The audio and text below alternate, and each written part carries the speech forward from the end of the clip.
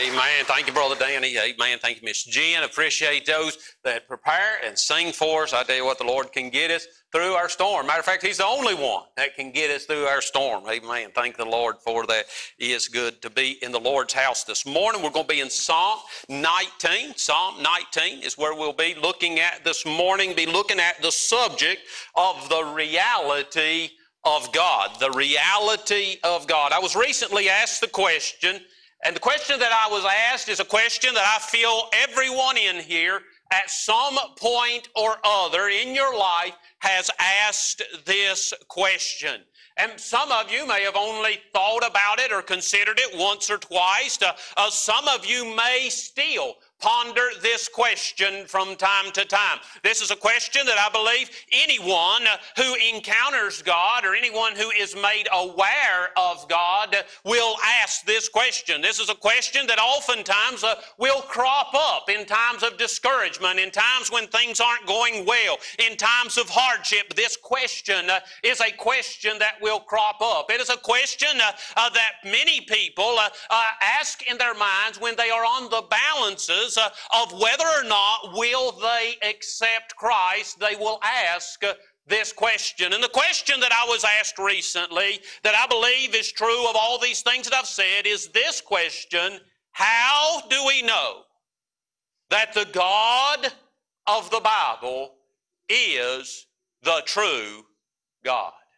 How do we know that the God of the Bible is the true God? You say, now hang on a minute, Pastor John. I've never wondered about that. I imagine if you take time and you remember and you think back, there has been times in your life, in times of doubt, in low places in your life, maybe in times when you were making difficult decisions based on the Word of God that was going contrary to what man said you ought to go or ought to do. There have been times that in the quietness of your mind, you may have never voiced it, you have asked yourself, how do I know that the God of the Bible is the true and living God? How can I be confident that this God that I am putting my faith in is the true God? I have been asked multiple times. This is not the first time I've been asked this question. I have been asked multiple times, how do you know that the God that you believe in is the true God? How do you know that the Bible that you believe in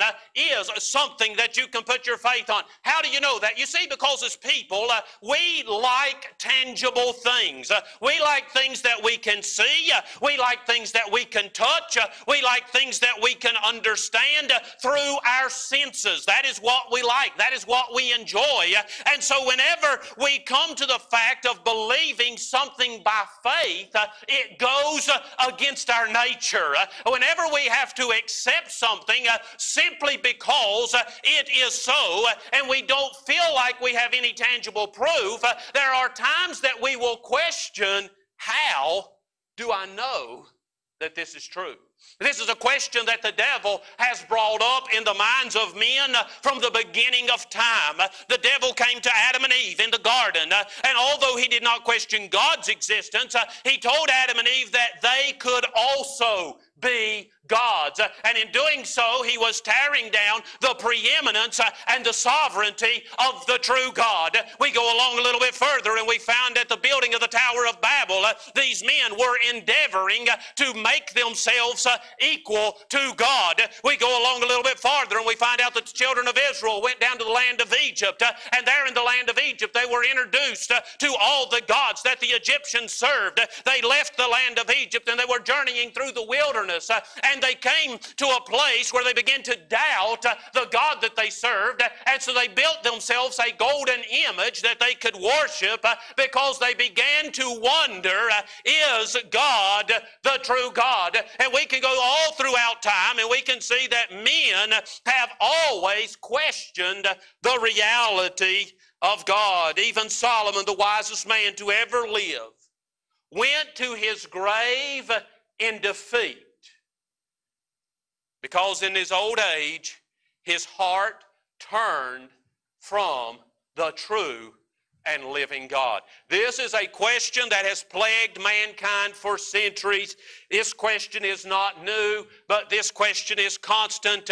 This question will come up over and over and over again. How do I know that the God of the Bible is the true God? Is there any evidence that this God is the true God? Now the Bible tells us in the book of Hebrews chapter number 11 verse number 1, now faith is the substance of things hoped for, the evidence of things not seen. So the basis of our belief in God is faith. And the Bible also says there in Hebrews chapter number 11 that without faith it is impossible to please Him. So if you are going to base your relationship on God strictly on tangible evidence, the Bible says you're not going to be pleasing unto God, because the basis of our relationship with God must be that we are willing to believe Him for who He is.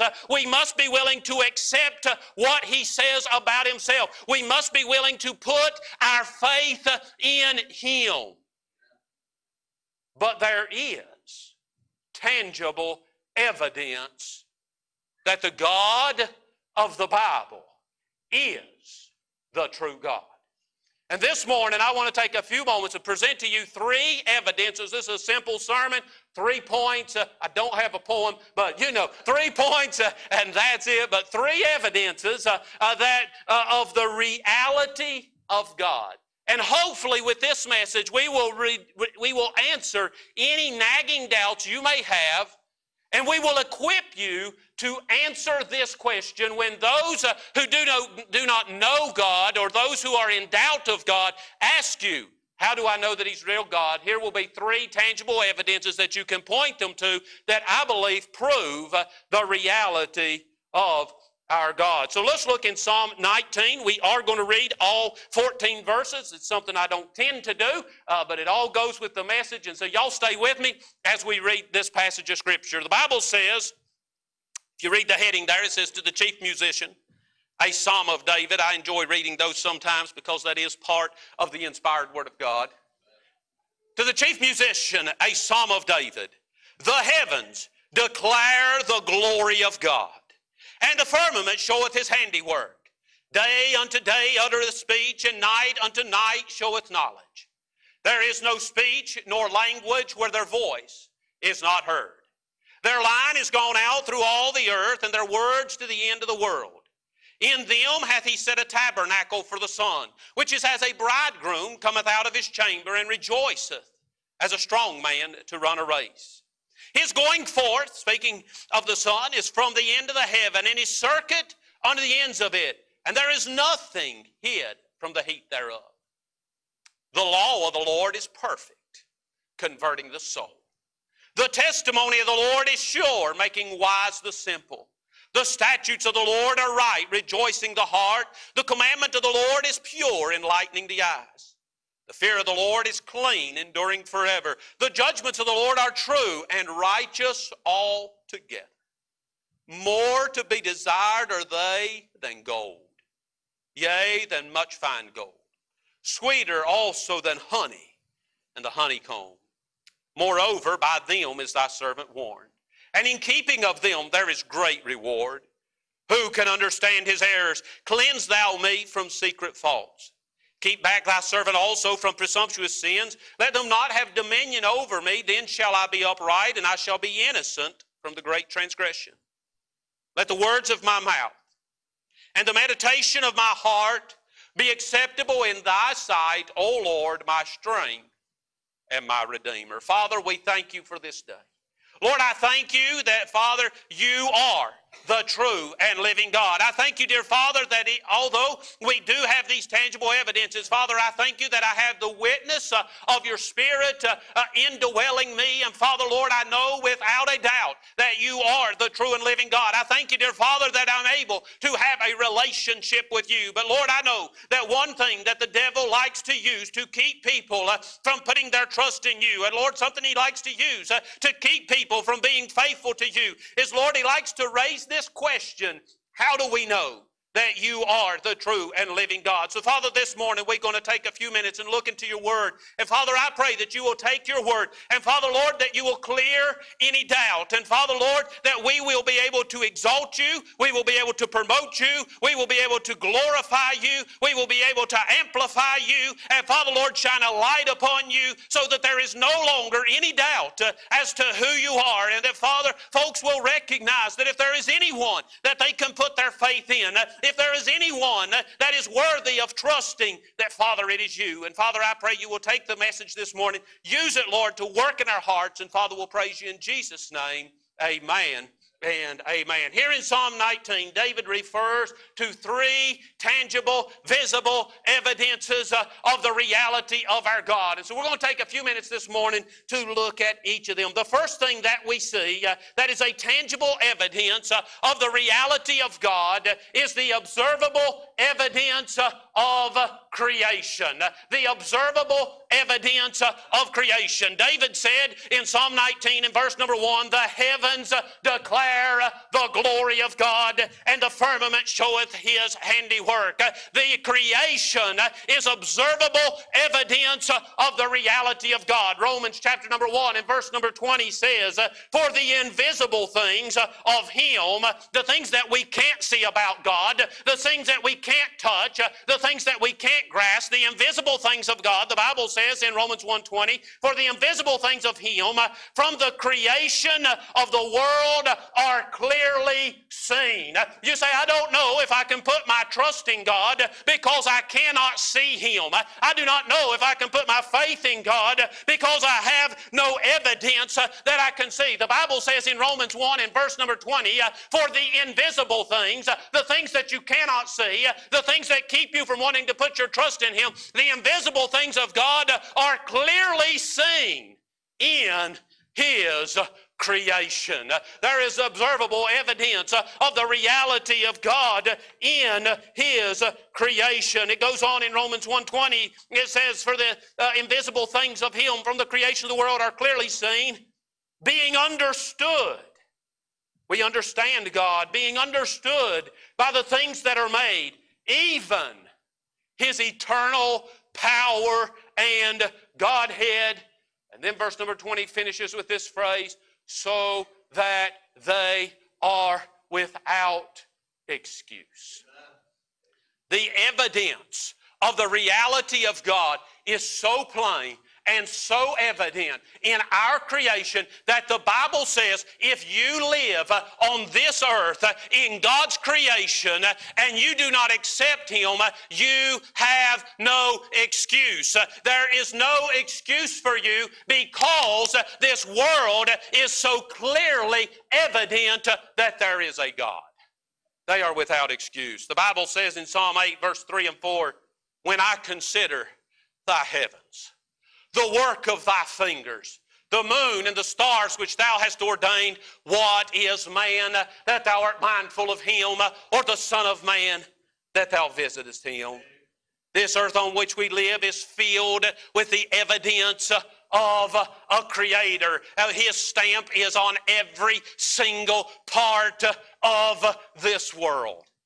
There is evidence of him. From the giant whales in the ocean that feed on microscopic plankton, to the DNA that identifies each individual uniquely, to the fingerprints that no two are the same, to the snowflakes that never match, to the rings in the tree, to every single thing that you want to look at on this earth, the stamp of God is on it.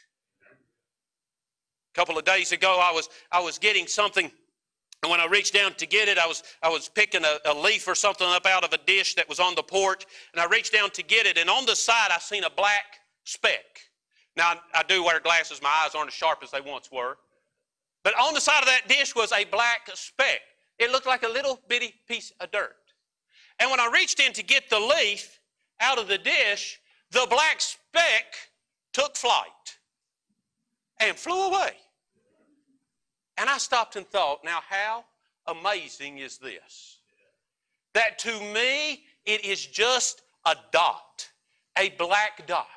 But inside of that black dot, there are wings, there are muscles, there is a visual capacity, there are senses, apparently there are legs, there is a means of mobility, there is a means of direction. This little bitty dot is as finely tuned a piece of creation as the inner workings of my own body.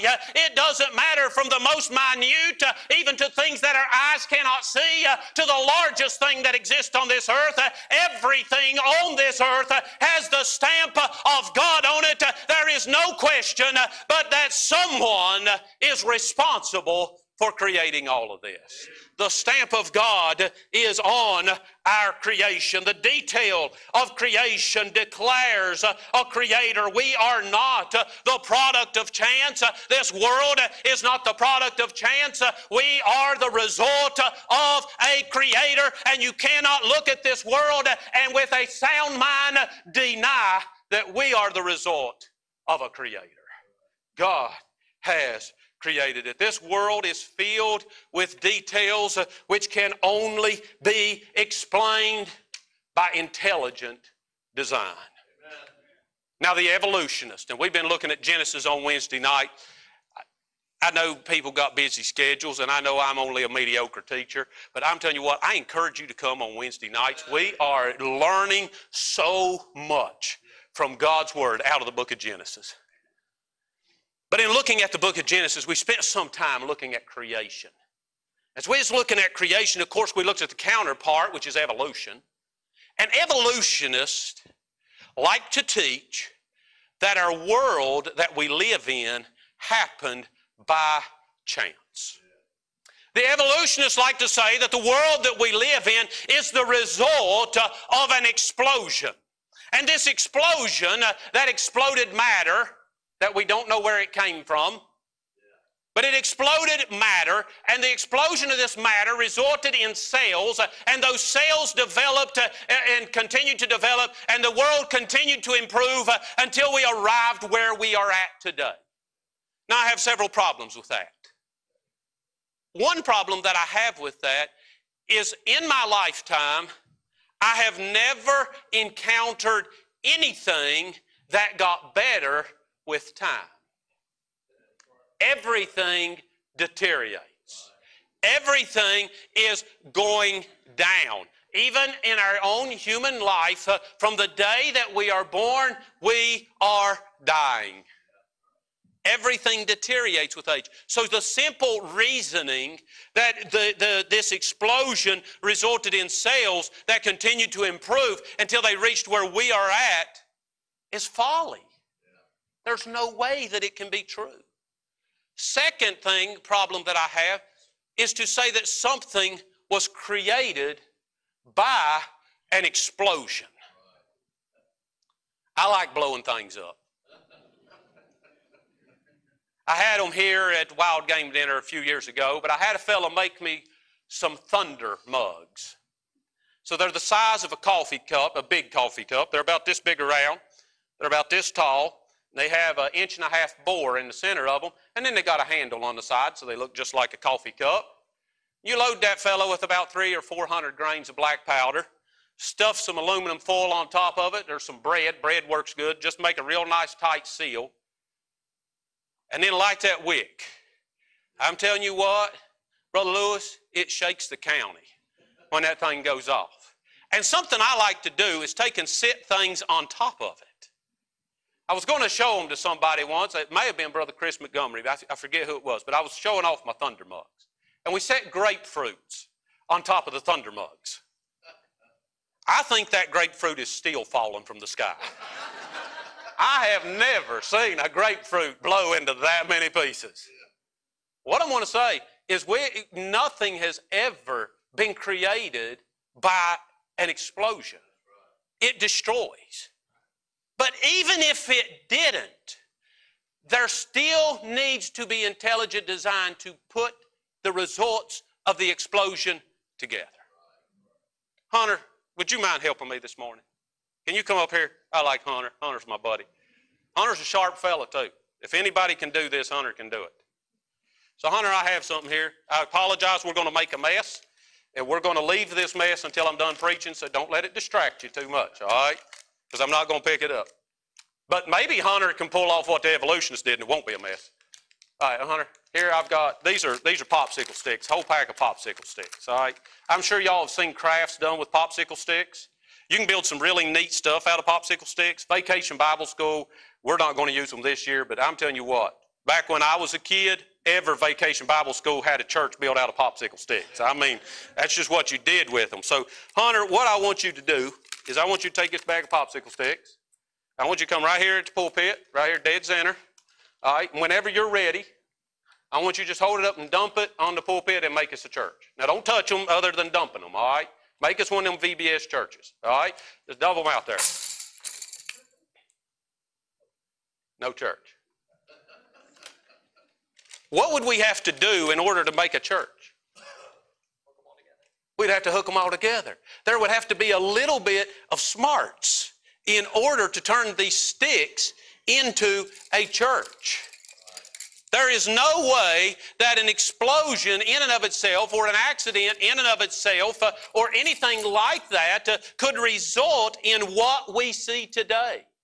No, whenever you go to Vacation Bible School at the end of the week and they handing all them little popsicle stick churches out, you know what's written on the bottom of every one of them? I seen Miss Lila shaking her head when I said we all built one of them. On the bottom of that church it said, Delilah. Because we wanted to know who built that church. They didn't say, well, these randomly appeared during craft time, so we're going to pass them out. No, we knew that although the paint wasn't good and they really wasn't that great a craftsmanship, and you could tell that these were built by 5-year-olds, that someone was involved in constructing it, and their name was on the bottom of it. In this world in which we live, there is absolutely no way that we have what we have without an intelligent creator.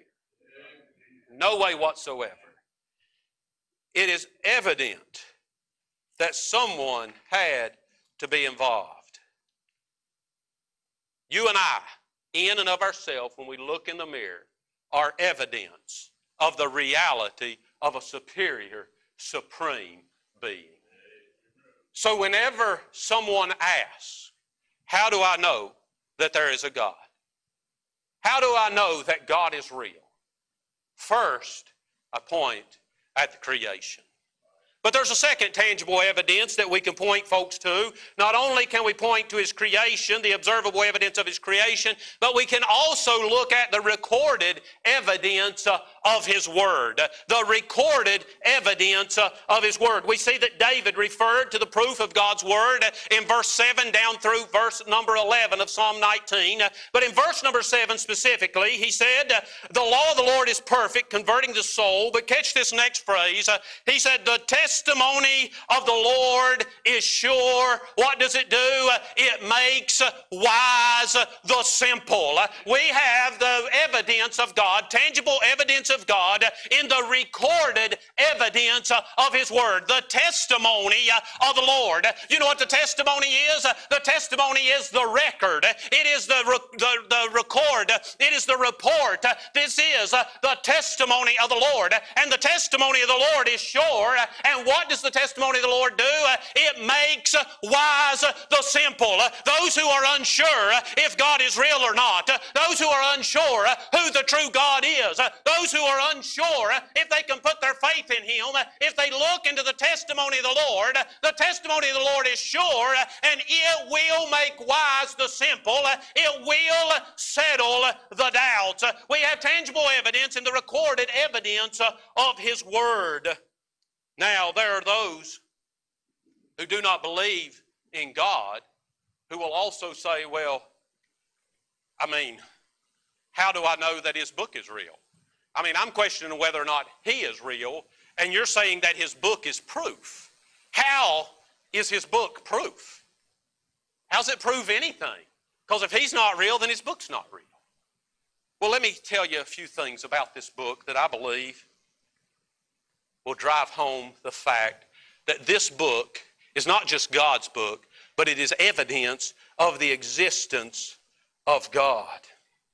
First, it's important to remember that the Bible is not a single volume. Although it is sold in a single volume, and the way that our printing presses have developed, we are able to sell this book as a single volume now. The Bible is not a single volume.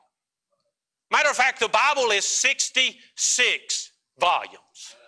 The Bible was written by over 40 authors, and it spanned a period of 1,500 years. So this book that I'm holding right here was written over the course of 1,500 years. It was written by over 40 different men throughout that time period, with a total of 66 books that are compiled into what we know and we use as the Word of God. And from Genesis to Revelation, it is in 100% complete, full agreement with itself. Now the other gods have their books too. But all of their books were written by one person. All of their books are the result of one man's harebrained idea. But this book is evidence that there is a God, because his book was written by 40 different men over a period of 1,500 years, and yet it agrees 100% completely with itself from the beginning to the end. It is the testimony of the Lord Jesus Christ. It is the record of God's dealing with man. It is the promise that he will send a Redeemer. There is no other book on this earth that can do what this book does. There is no other book on earth that has that many authors. There is no other book on earth that has multiple authors that agrees with itself like this book does. There is no other book that has stood the test of time like this book has. There is no other book that man has failed to destroy like they have failed to destroy this book. There has been whole nations set out campaigns to take the Word of God and destroy it and get rid of it completely, and yet it resurfaces over and over and over again. And for thousands of years we have had this book, and it's remained true and it's remained faithful. Why? Because this book is not just something that somebody wrote down, but this book is evidence that there is a true and living God. We have the recorded evidence of His Word. This book explains our existence. It describes our Savior. It explains our purpose. This book is the basis for our inner moral code. It is the explanation of our eternal mindset. It defines who we are, where we came from. It tells us what's going to happen after death. And there is no other book that explains it as clearly and as accurately and as thoroughly as the Word of God. It is recorded evidence that the God of the Bible is the true God. The Bible is the recorded evidence of our Creator. It is tangible proof that God has supplied to you and I so that you and I may know who He is. Why do we support ministries like Beacon of Truth, who are printing Bibles and sending them all around the world? Because this book is the record that God provided to tell men about who He was. And when we get His Word into the hands of mankind, mankind begins to understand God, and they begin to find out that He is the true and living God. When I'm asked how I know that the God of the Bible is the true God, first I point to the observable evidence of our creation. Second, I point to the recorded evidence of this Word. But then third, this morning, when asked, how do I know that the God of the Bible is the true God? There is a third tangible evidence that I can point to, and that is the physical evidence of His Son. The physical evidence of His Son. Now, you may not believe in the Bible at all, but history records that Jesus Christ was a true person who truly lived. You can find plenty of other resources, plenty of other historical resources outside of the Word of God that verify that Jesus Christ of Nazareth was a real person. So if you say, I don't want to believe in God, I don't want to believe in your Bible, I don't want that, I can tell you that history promises, history records, history reveals that Jesus Christ of Nazareth was indeed a real person. We can't deny that. It would be foolish to deny something that is so historically grounded.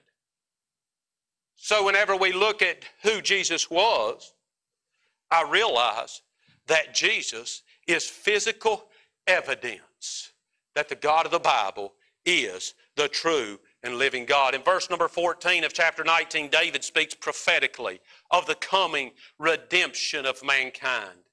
He says, let the words of my mouth and the meditation of my heart be acceptable in thy sight, O Lord, my strength and my Redeemer. And we know that that redemption came through the sacrifice of the sinless, perfect Lamb of God. We can observe evidence of God in creation. We can read evidence of God in the Bible. But mankind has seen and interacted with a physical representative of the God of heaven in and through the life of our Lord Jesus Christ. Hebrews chapter number 1 and verse number 1, the Bible says, God, who at sundry times and in divers manners, this just simply means at different times and in different ways, God who at sundry times and in divers manners spake in time past unto the fathers by the prophets, hath in these last days spoken unto us by His Son. In days gone by, God revealed Himself through the prophets. In days gone by, God revealed Himself through miraculous acts of rolling back the Red Sea. He revealed Himself in powerful demonstrations of a fire by night and a cloud by day. He revealed Himself through prophecy saying that this kingdom would fall or this king would rise. God revealed Himself in divers manners, in sundry manners, divers ways. God revealed Himself to mankind throughout time. But in these last days, the author here looking back says in these last days, He's no longer speaking to us in the way that He did in the past because now He has revealed Himself to us in His Son, Jesus Christ. The physical representation of God in flesh. How do I know that the God of the Bible is the true God? Because He is the only God that has came and dwelt among men. He is the only God that has lived and interacted with mankind. He is the only God who has given us a physical representation. The Bible here tells us in Hebrews that Jesus was a physical representation of the glory of God. He was a physical representation of the person of God. He was a physical representation of the power of God. He was and is physical evidence that the God of the Bible is the one and only true God. Whenever we look at the life of the Lord Jesus Christ, we find that He kept the entire Old Testament law perfectly. We find that He fulfilled the prophecies concerning the Messiah. We find that He performed countless acts of compassion and public miracles. We see that 3 days after His crucifixion, He rose from the dead, and this is a fact that was confirmed by hundreds of eyewitnesses. Apostle Paul said this thing was not done in a corner. He evidenced through His physical body that there is a true and living God, and He was the physical representative of that person. Whenever someone says to me, how do you know that our God is the true God? How do you know that the God of the Bible is the real God? How do you know that He's someone I can put my faith in? I want to say that there are 3 evidences that our God is the true God. We have the observable evidence of creation. We have the recorded evidence of His Word. And we have the physical evidence of His Son. We have far more evidence that our God is the true God than any other deity that man has ever tried to create. Our God is the true and living God. We may not be able to see Him physically now, but evidence abounds that our God is the true and living God. And this morning, if you've accepted Christ as your Savior, there is a 4th evidence. the message, I dealt with the three evidences that is available to all. But if you've accepted Christ as your Savior, there's a fourth evidence. And I've got to say, it is the greatest evidence. And that fourth evidence is the indwelling of the Holy Spirit of God. You hear preachers talk about this, but if you've never experienced it, it seems kind of odd to you. And you sometimes wonder if the preacher or the Christian that's talking to you about this is a little bit loony.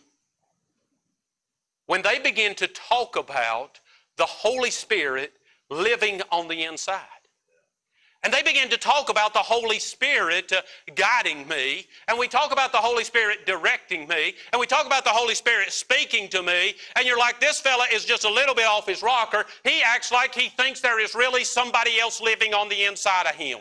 Well, you can think I'm crazy if you want to, but let me just bear witness this morning that the number one confirmation that I have that the God of heaven and the God of the Bible is the true and living God. This is the confirmation. When I put my faith and trust in Him, He moved on the inside. This is not something hypothetical that I'm talking about. This is not something of a mysterious manner that I'm trying to reveal to you. No, I am telling you literally, honest to goodness, there is somebody else living inside of me.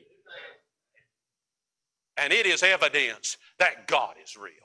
It is evidence. I have the witness of the Holy Spirit of God on the inside of me, and He directs me, and He speaks to me, and He talks to me, and He works with me, and He is as real as I am. Actually, He's more real than I am, and He is moved on the inside, and there is not a doubt in my mind that God is real. It's because He lives on the inside of me.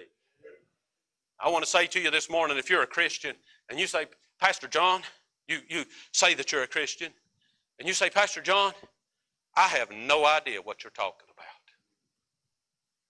I want to say maybe, perhaps, there's a chance that you're not a Christian.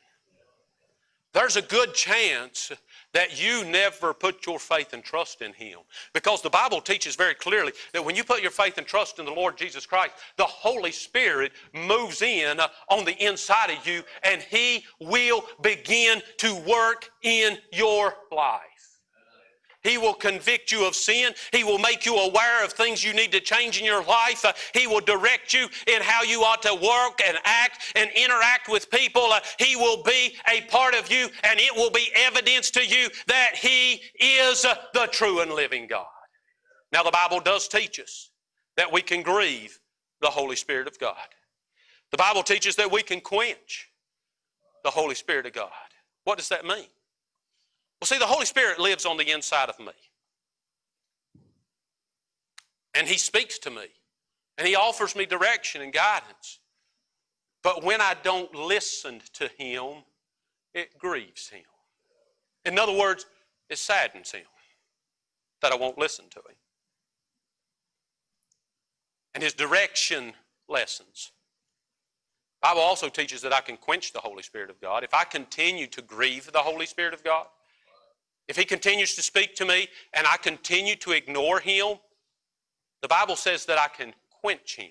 Now, whenever we think of the word quench, you have a fire, you douse it with water, you put the fire out. The fire is no longer of any benefit because it's been quenched. You can quench the Holy Spirit of God in such a way that you continue to ignore Him, you continue to not listen to Him, you continue to live life the way you want to rather than the way that God is directing you to, and you quench the Holy Spirit of God, you grieve the Holy Spirit of God enough times that He will stop speaking to you.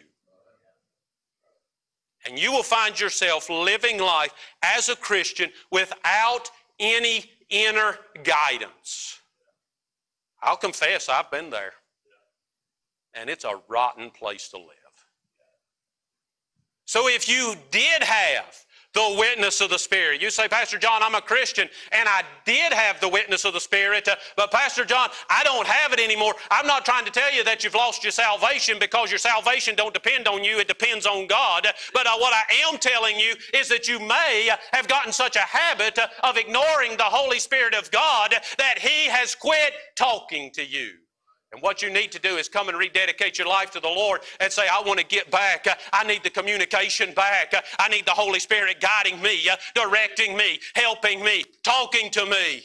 I want to say that we can see here that there is evidence. There is evidence that God is the true and living God. There is physical evidence in the creation, in His Word and in His Son.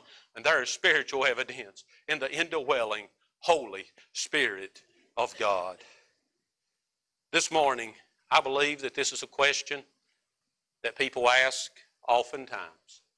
How do I know that the God of the Bible is the true and living, the true God? I believe there is plenty of evidence that He is worthy of us putting our belief in Him. Plenty of evidence that He is the true and living God. I'm going to ask each of you to stand there where you are.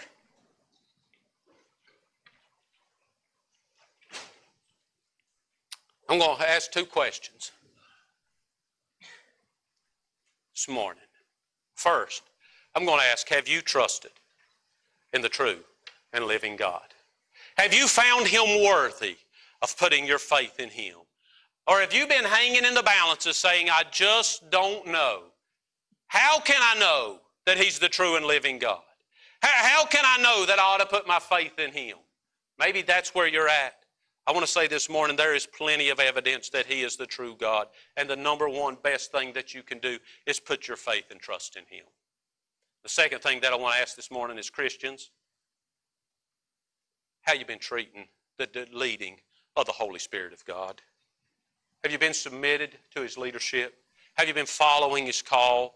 Have you been allowing Him to direct and guide your life? Or have you been getting in the habit of ignoring the leadership of the Holy Spirit of God and running in danger, or maybe even perhaps already quenched the Holy Spirit of God? He is the true and living God. As Miss Debbie plays, if the Lord spoke to your heart, you come.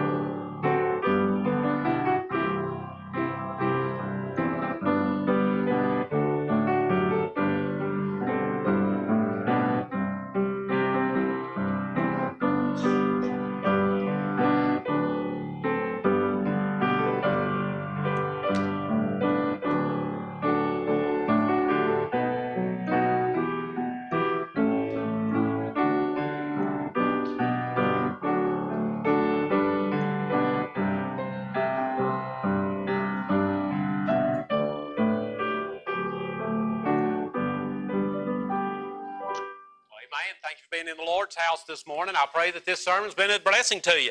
I pray that it's give you some definite answers that you can give when someone asks you, how do you know that your God is the true God? There is definite evidence that He is the true and living God. Hopefully it's equipped you.